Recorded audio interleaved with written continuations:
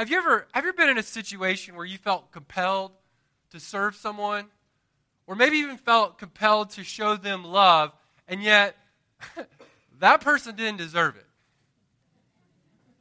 Right? Are you sitting next to him today? Right? Have you ever been in that situation where you felt compelled, like, man, I need to serve this person, I need to love on them, but they don't really deserve it? In fact, everything in your body said, don't be nice, right?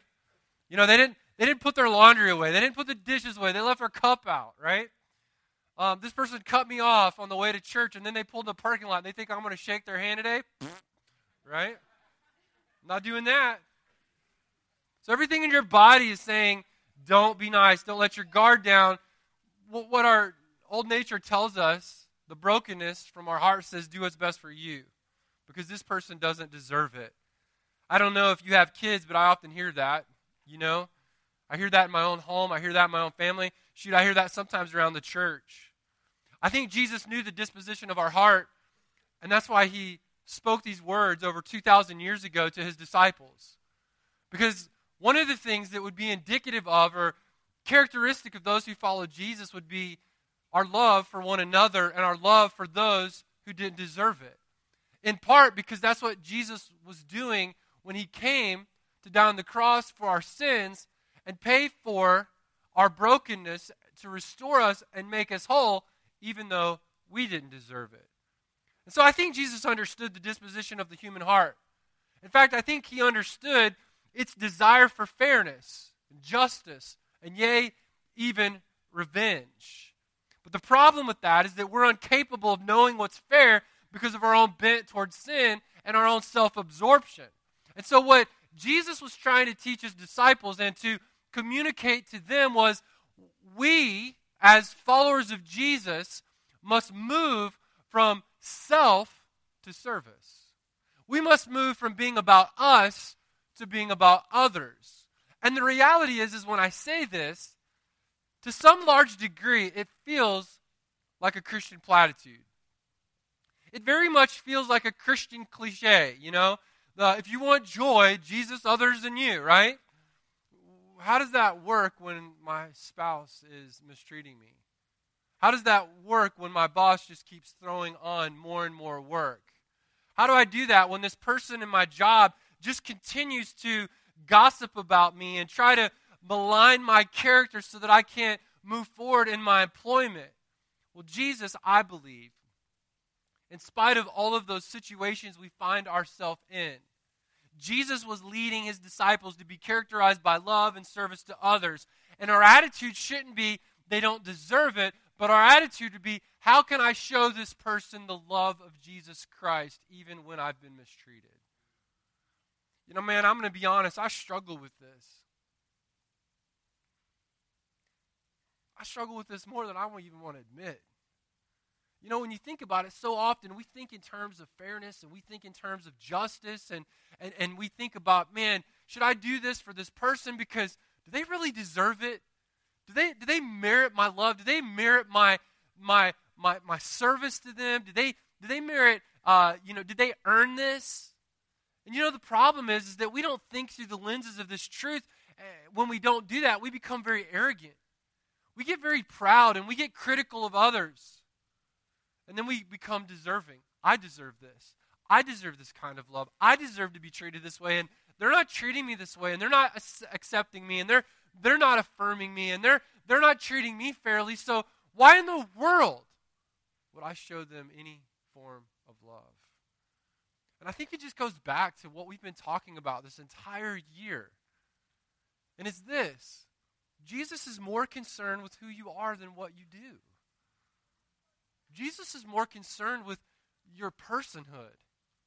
He's more concerned with your character. He's more concerned with the person that you're becoming than the things that you are doing.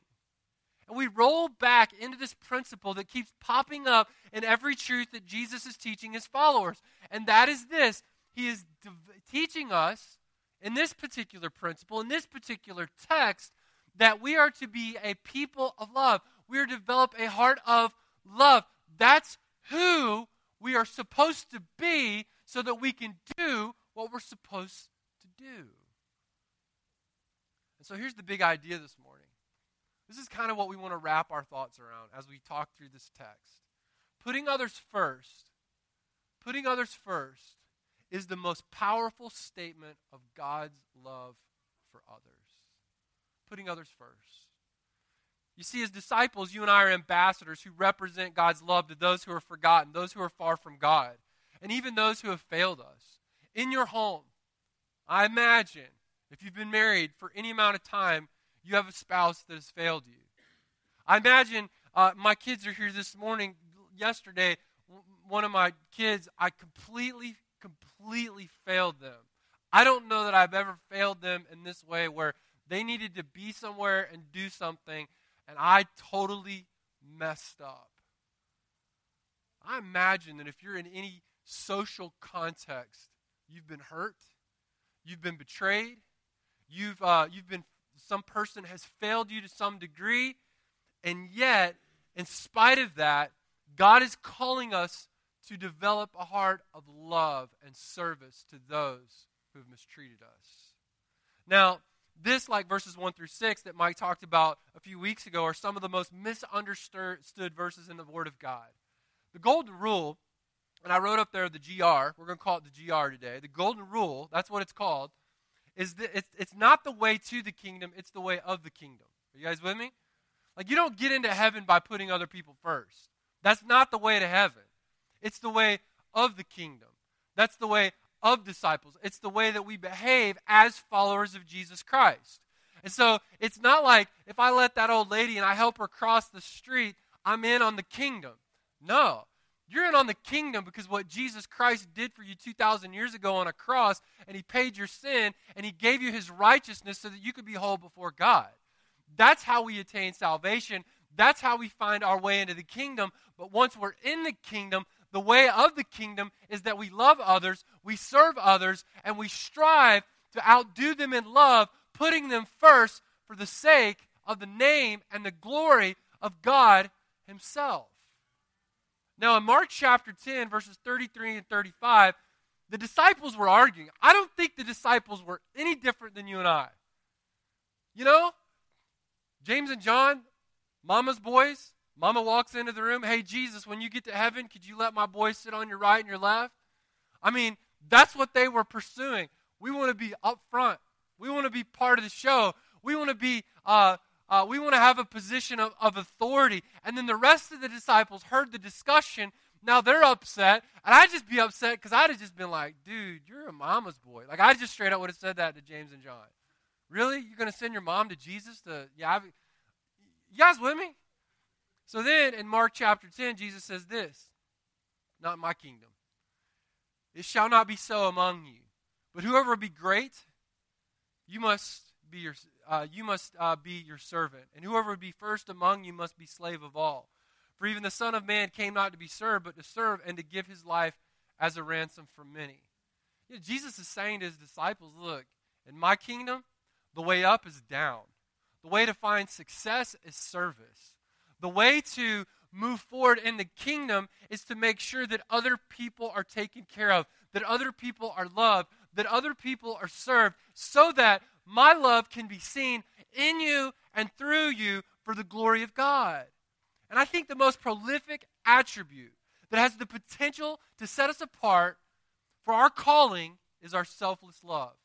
I think it could be the most prolific statement to a world that is lost, to a world that is selfish, to a world that looks out for itself, to see people who genuinely love and care and have compassion on others as we seek to spread the good news of the gospel.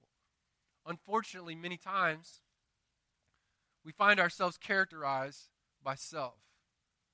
And what Jesus is talking about in this text, so whatever you wish that others would do to you, do also to them, for this is the law of the prophets. What we're drilling down into this morning is how we're going to come. What is it going to look like for us to love others? What is it going to look like for us to serve those that God has placed in our lives? So the first thing that we see in this text this morning is the power of selfless love. The power of selfless love. You see, the person who practices the golden rule refuses to say or do anything. This is what it means. We refuse to say or do anything that would harm ourselves or other people. That's what the golden rule means. We refuse to do that. And so ultimately, what this means is this. You might write this down. The golden rule means that I'm willing to put other people first. I'm willing to allow them to have the last piece of pie. I'm willing to allow them to have the last piece of pizza. Even though they had 3 and I had 1, I'm willing to serve them. I'm willing to give up what's best for me so that they can know and feel and experience what it means to have selfless love in their life. And could you imagine what it would be like? We foster and we have kids come in our home all the time. A lot of these kids, man, are just like traumatized by the experiences that they have in their lives, and these kids, and I know the Andersons do this too, and it's messed up. Like some of these things that these kids experience, and some of these kids don't know what it means to be loved and to experience a love that is selfless. And can you imagine how world-changing it would be for other people who maybe they have a spouse at home that's abusing them? Maybe they have a boss at work that's just grinding them out. How crazy would it be if someone stepped into their life and selflessly showed them the love of Jesus Christ and didn't try to use them as a means to an end like everyone else in their life does? Man, it could be really powerful. You see, practicing the golden rule releases the love of God in our lives and enables us to help others, even those who hurt us. And practicing this means we're going to pay a price. Now, when God's love is demonstrated by putting others first, it pictures his love for that individual. So often we forget, now please note this, so often we forget that our fellow human beings, whether they're saved or whether they are far from God, that our fellow human beings are created in the image of God. It's called the Imagio Dei, the image of God.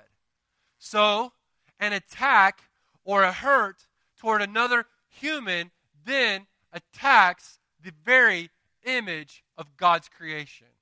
Because we are made in the likeness of God. And so the thought is this: love is the foundation to restoring others back to Him.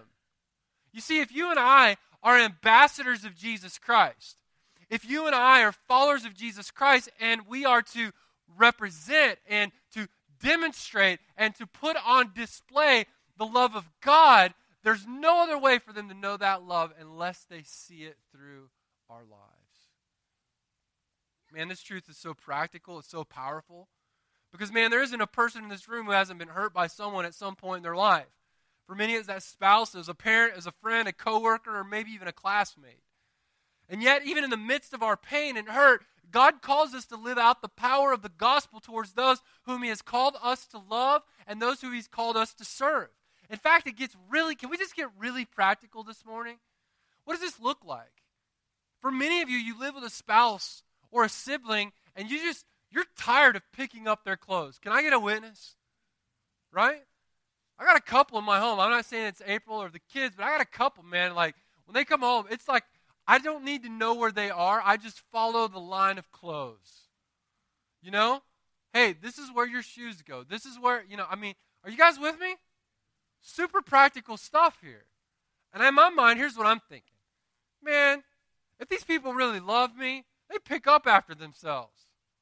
Right? Don't we think that way? How about we invert that to kingdom thinking? And if I loved them, I'd pick this stuff up. If I loved them, I'd put these dishes away. Man, if I loved them, I'd go the extra mile and I'd put them first, and I wouldn't lose my mind and get angry and create a place of turmoil in the home over something that's incredibly insignificant. We justify it because we're saying, well, we're training them and we're trying to make them better for the real world, when in reality, all they've done is just impositioned us and created more work for us. And maybe there's an employee that you work with and they do that for you. They just create more work for you. They create more stuff for you to do because they don't know how to do their job. And yet we just find ourselves in the midst of this context asking ourselves, can we serve in that way that God has called us to? Now, how about just generally sharing with others? How about just being there for someone when it's an imposition? You know how you know when your friends are or who your friends are? You guys know, you know how you know when your friends? Two things. Will they pick you up from O'Hare at rush hour? That's number one. That's how you know you got a legit friend, right? Amen? And the second one is when you move, are they going to help you load your U-Haul? And I know some of you have asked me, I can't do that. I've had back surgery, and I try to limit that. So please, I love you. I will be your friend. But 1 out of 2 ain't bad, right? But that's how you know. And you know what? Every time someone moves, it's never a good time. Every time someone needs to go to the airport, it's not a good time. You know? But that's really, to some degree, what we're talking about is, are we willing to be impositioned? Are we willing to have our schedule messed up, even when it's not planned? Are we willing to do that? And I'm as scheduled as they come. I know there's others that schedule a lot better than I do. But man, life is filled with pivots. Life is filled with unexpected opportunities for us to demonstrate and show love to other people. And I know sometimes, man, like, I got a call this morning from Paul's sister-in-law. Hey, Paul died. You know what? My whole schedule just changed this week. Everything that I was planning on doing is likely going to be jaded in some way simply because I'm going to have to step into that context and I'm going to have to love them, even though, yeah, it's an imposition. Yeah, it's going to create more work for me, but that's what we do. And that's a big deal, but how about this? How about when someone says, hey, I need a ride, or hey, I forgot this, or hey, I didn't plan on this and you're going to have to forgive me, but can you help me? And how many times do we get frustrated with other people when they're asking us for help? And in our mind, we were thinking this, well, you should have planned better, and you should have known that this could happen, and you should have built in margin. Where's the love of Jesus in all of that? Are you guys with me? Where is it? Because not everyone's created the same way. And I recognize this morning that there's some guys in here. John's an engineer, and he plans out things pretty well. I am a type A. I tend to be very planned, but John will tell you, I pivot a lot. Hey, why don't we do this? Hey, why don't we try this? And I know a lot of times for the people on our team that drives them nuts, but check it out. I'm so thankful that the church is diverse in personality. Can we get a witness? Because could you imagine what this church would be like if it was filled with people just like me? It'd be a cult, one, right? Right? But it'd be weird, right? So we've got to learn to celebrate the differences of those in our family. We've got to learn to celebrate the differences of those in our communities and those that we work with and those that we serve with in the local church. We've got to learn to celebrate and recognize, hey, man, I've worked with creatives before, and, man, that takes like a master's degree level to understand a creative's personality, right? They're just so random. And, I mean, you could send them to a personal time management seminar every year for 10 years, and they would never learn how to manage time because they're creative. But you know what? They make things beautiful. Creatives do that.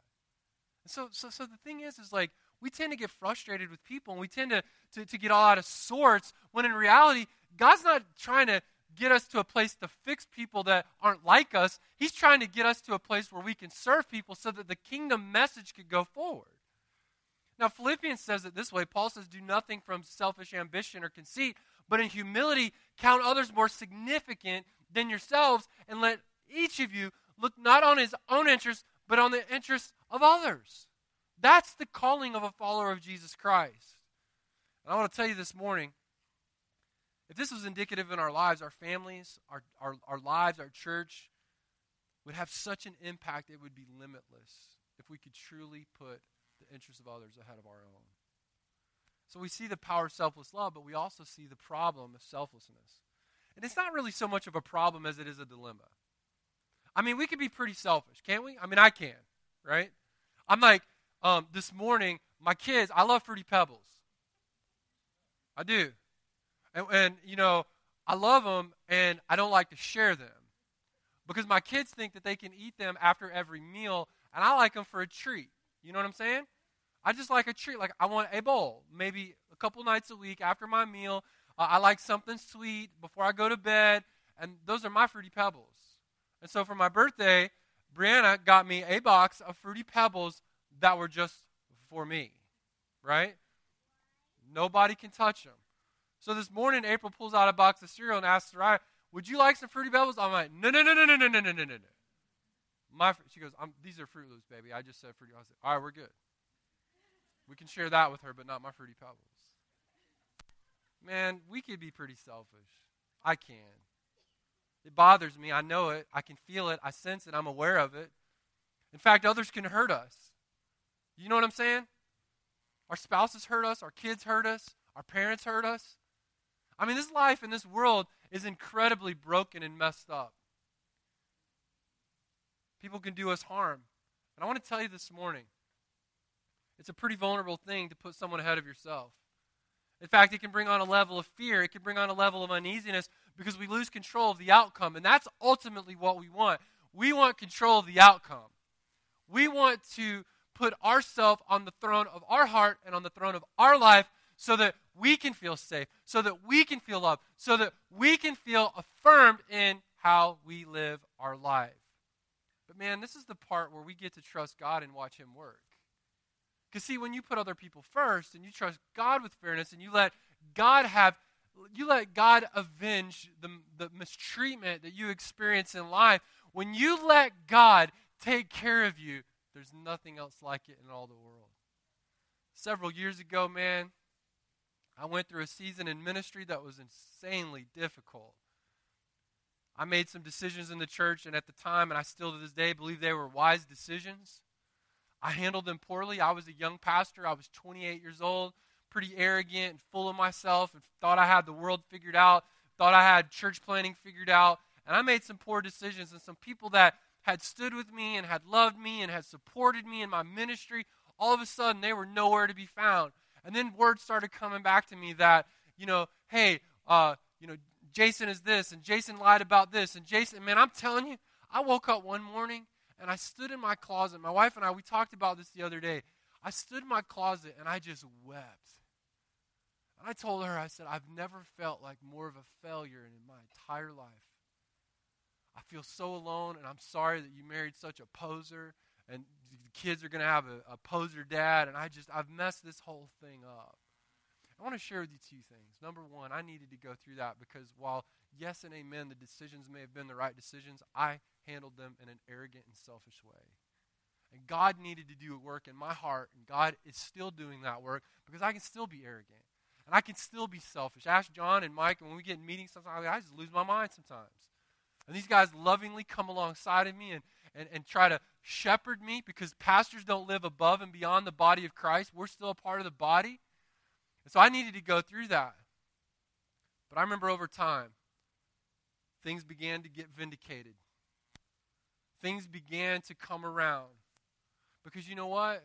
Sometimes we need to go through hurt. Sometimes we need to go through betrayal. We need to go through the lies, and we need to go through the mischaracterizations. You know what? The reason we do is because that's the way of the kingdom. See, as followers of Jesus Christ, we want to talk about Sunday. We want to talk about the resurrection when Jesus came victoriously out of the grave, and He makes all things new, and He transforms everything, and all is good now in the world.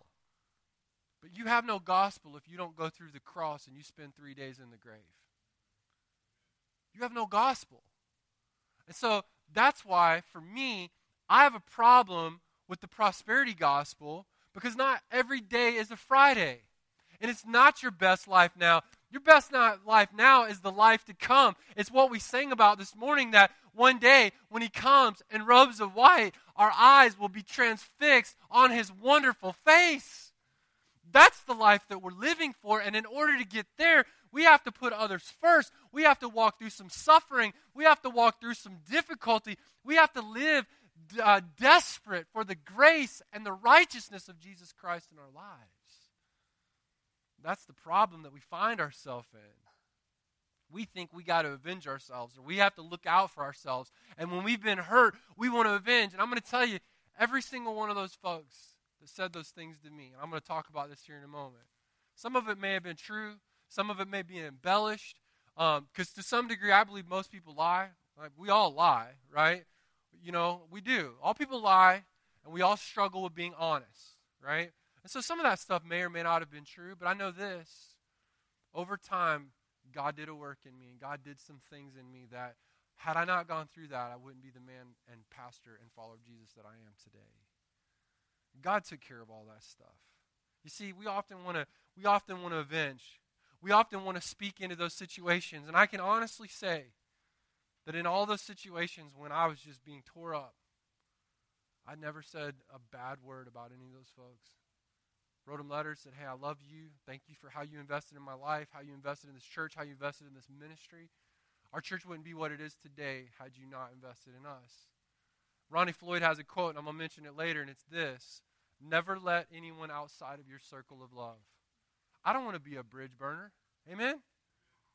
I don't want to be a bridge burner. I don't want to burn the bridges. I want people to feel like they can always step back into this so that we can be a picture of the reconciliation and the love of Jesus Christ. That would be my testimony, and that would be my heart.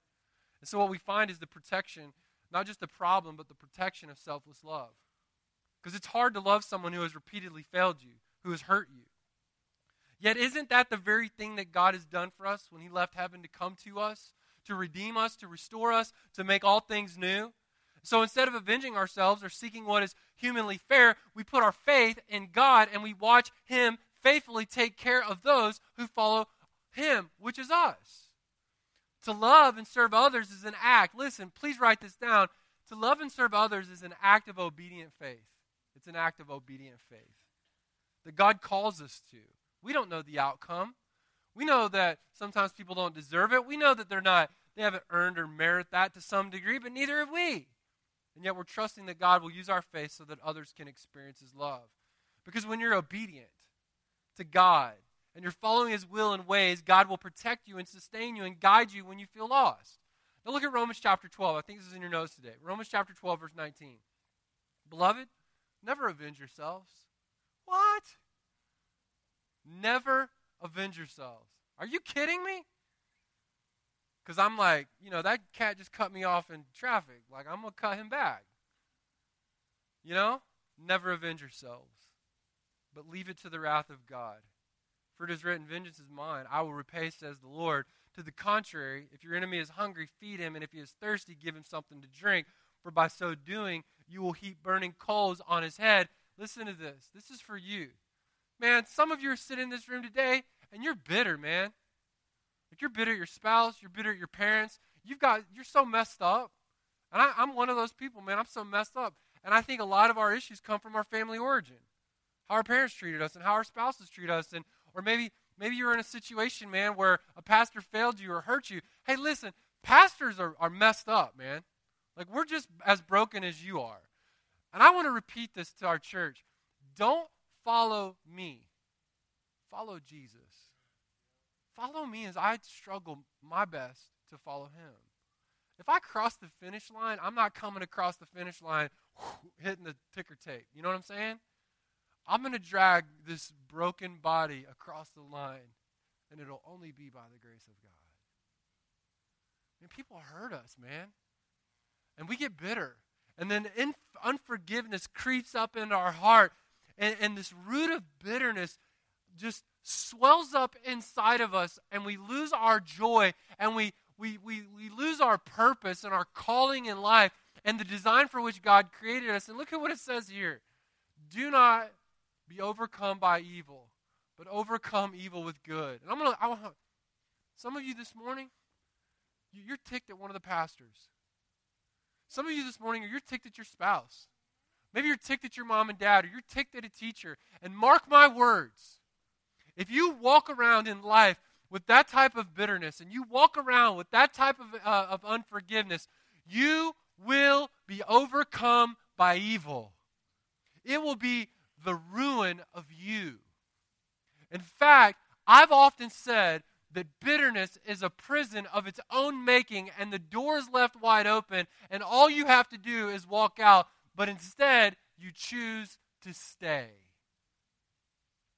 Do not be overcome by evil, but overcome evil with good. One of the things that we need to be reminded of is that we identify with Jesus most when we walk in suffering, when we walk in hurt, and when we walk in betrayal. Man, Jesus did some pretty crazy things, didn't he? Fed 5,000. Jesus, healed blind Bartimaeus. He rose Lazarus from the dead.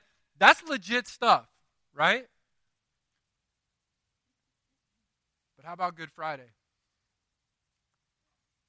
I mean, when they mocked him, they put him on like a joke of a trial. They got false witnesses to claim that he said things that he didn't say. And then they plucked out his beard and they forced a crown of thorns on his head and they beat him with a cat of 9 tails. And then they had him carry, and we walked this in Jerusalem a few years ago down the Via Dolorosa. We walked down the city streets of Jerusalem, and they had our Savior and our Lord carry his cross after the beatings and after the mockery and after the pulling of the beard and after the crown of thorns on his head. And they had him carry his cross through the streets of Jerusalem while everyone mocked him. And yet we think that our experience is going to be different than that of Jesus. We think that our experience is going to be better just because we're on the A team. We made the varsity team. God really got something when he picked me to be a follower of him. We're never more like Jesus Christ when we've been hurt or used.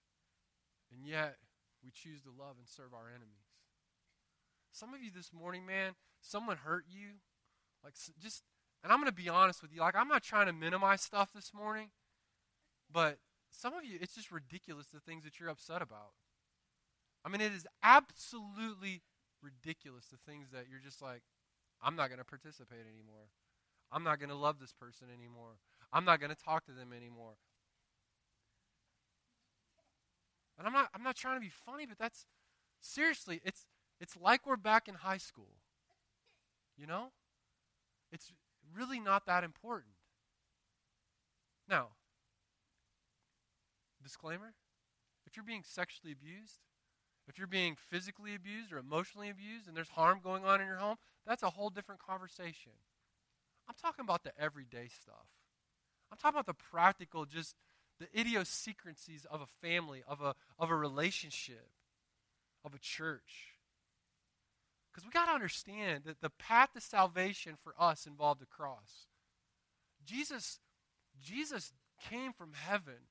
He was born as an infant child. Could you imagine putting yourself in a more vulnerable position than being born as an infant?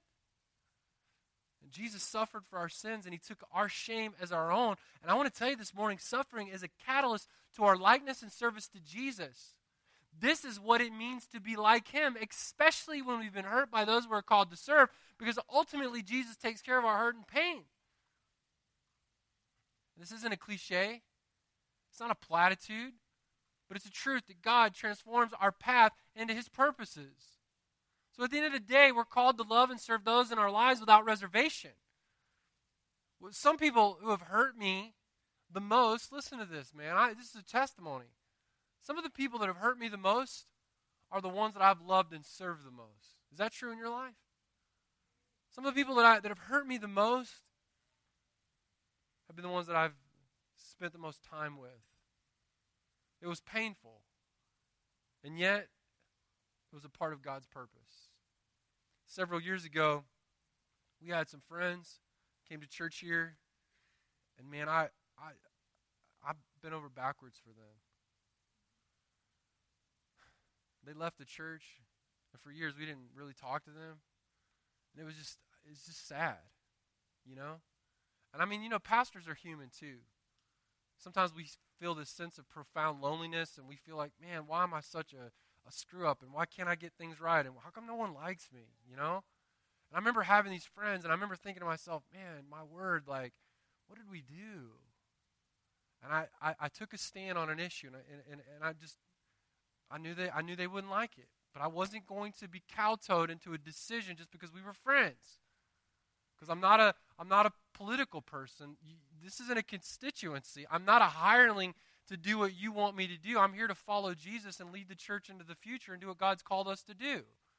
And so a decision had to be made, and I made a decision. And they left the church. For years, the relationship was broken. We'd see each other in public, and we would talk to each other, and it wasn't right. And several years later, I got a phone call. And this individual said, "Can I come to your house and talk to you and your wife?" Sure. Never had this happen in 20 years of ministry. This person was like, man, I've been attending church, and I think I want to join this new church. And the pastor told me, he said, do you have any ought with anyone in your life right now? Do you have any ought with anyone from the church that you came from that you need to take care of, because we don't want you bringing that? And I thank God for pastors like that. Don't be bringing your garbage here, you know. She goes, matter of fact, I do. So that person came to our home, and they sat in our living room, and she says, you know, I just want you to know that I'm sorry. I want to ask you to forgive me. And I want to thank you for never letting me out of your circle of love. And I just want you to know that I was wrong. And immediately the relationship was restored. You know why? Because as followers of Jesus Christ, we live from a disposition of forgiveness. We do for others exactly what Jesus did for us, and that is to forgive. The relationship is new. The relationship is moving forward, all because we should never let anyone outside of our circle of love. I'm not saying that to tell you what a great person I am, because I'm not. But I just know how broken I am. And I know that I have legitimately hurt people. And I know that I've said things. And I know that I'm not the greatest at whatever. But I know this, that I want to do my best to make sure that those around me know that I love them, and there's always a place at the table for them. You know, what's incredible about this passage of Scripture is there's no conditions to this promise.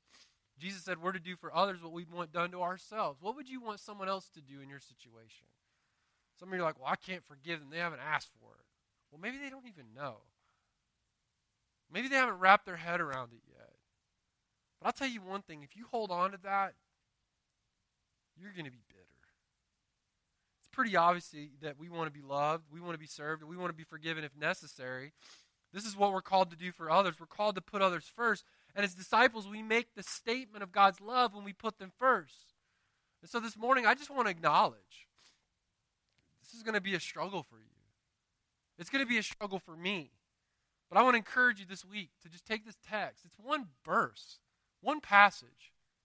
Take this one verse and just read it over and over again. Meditate on it. Think of all the ways in a week when you put yourself first. Think about all the times this week. And I want to say this to my own family. We need to, as our own family, think of the ways that we tend to put ourselves first. And then I want to say to our church, think about how you do that in your own home. Think about how you do that in this church. How you put yourself first. How you're not outdoing one another in love, as Romans 12 says. I want you to read and meditate on this text. Think of the ways that you put yourself first. And then I want you to think of how slyly you try to come out ahead of those that you're called to love and serve and share God's love with. Think about that. You know, we're sneaky about it.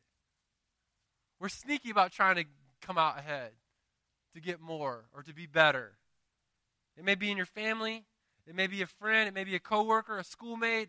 Either way, I want you to pick a few ways this week that you could put other people first.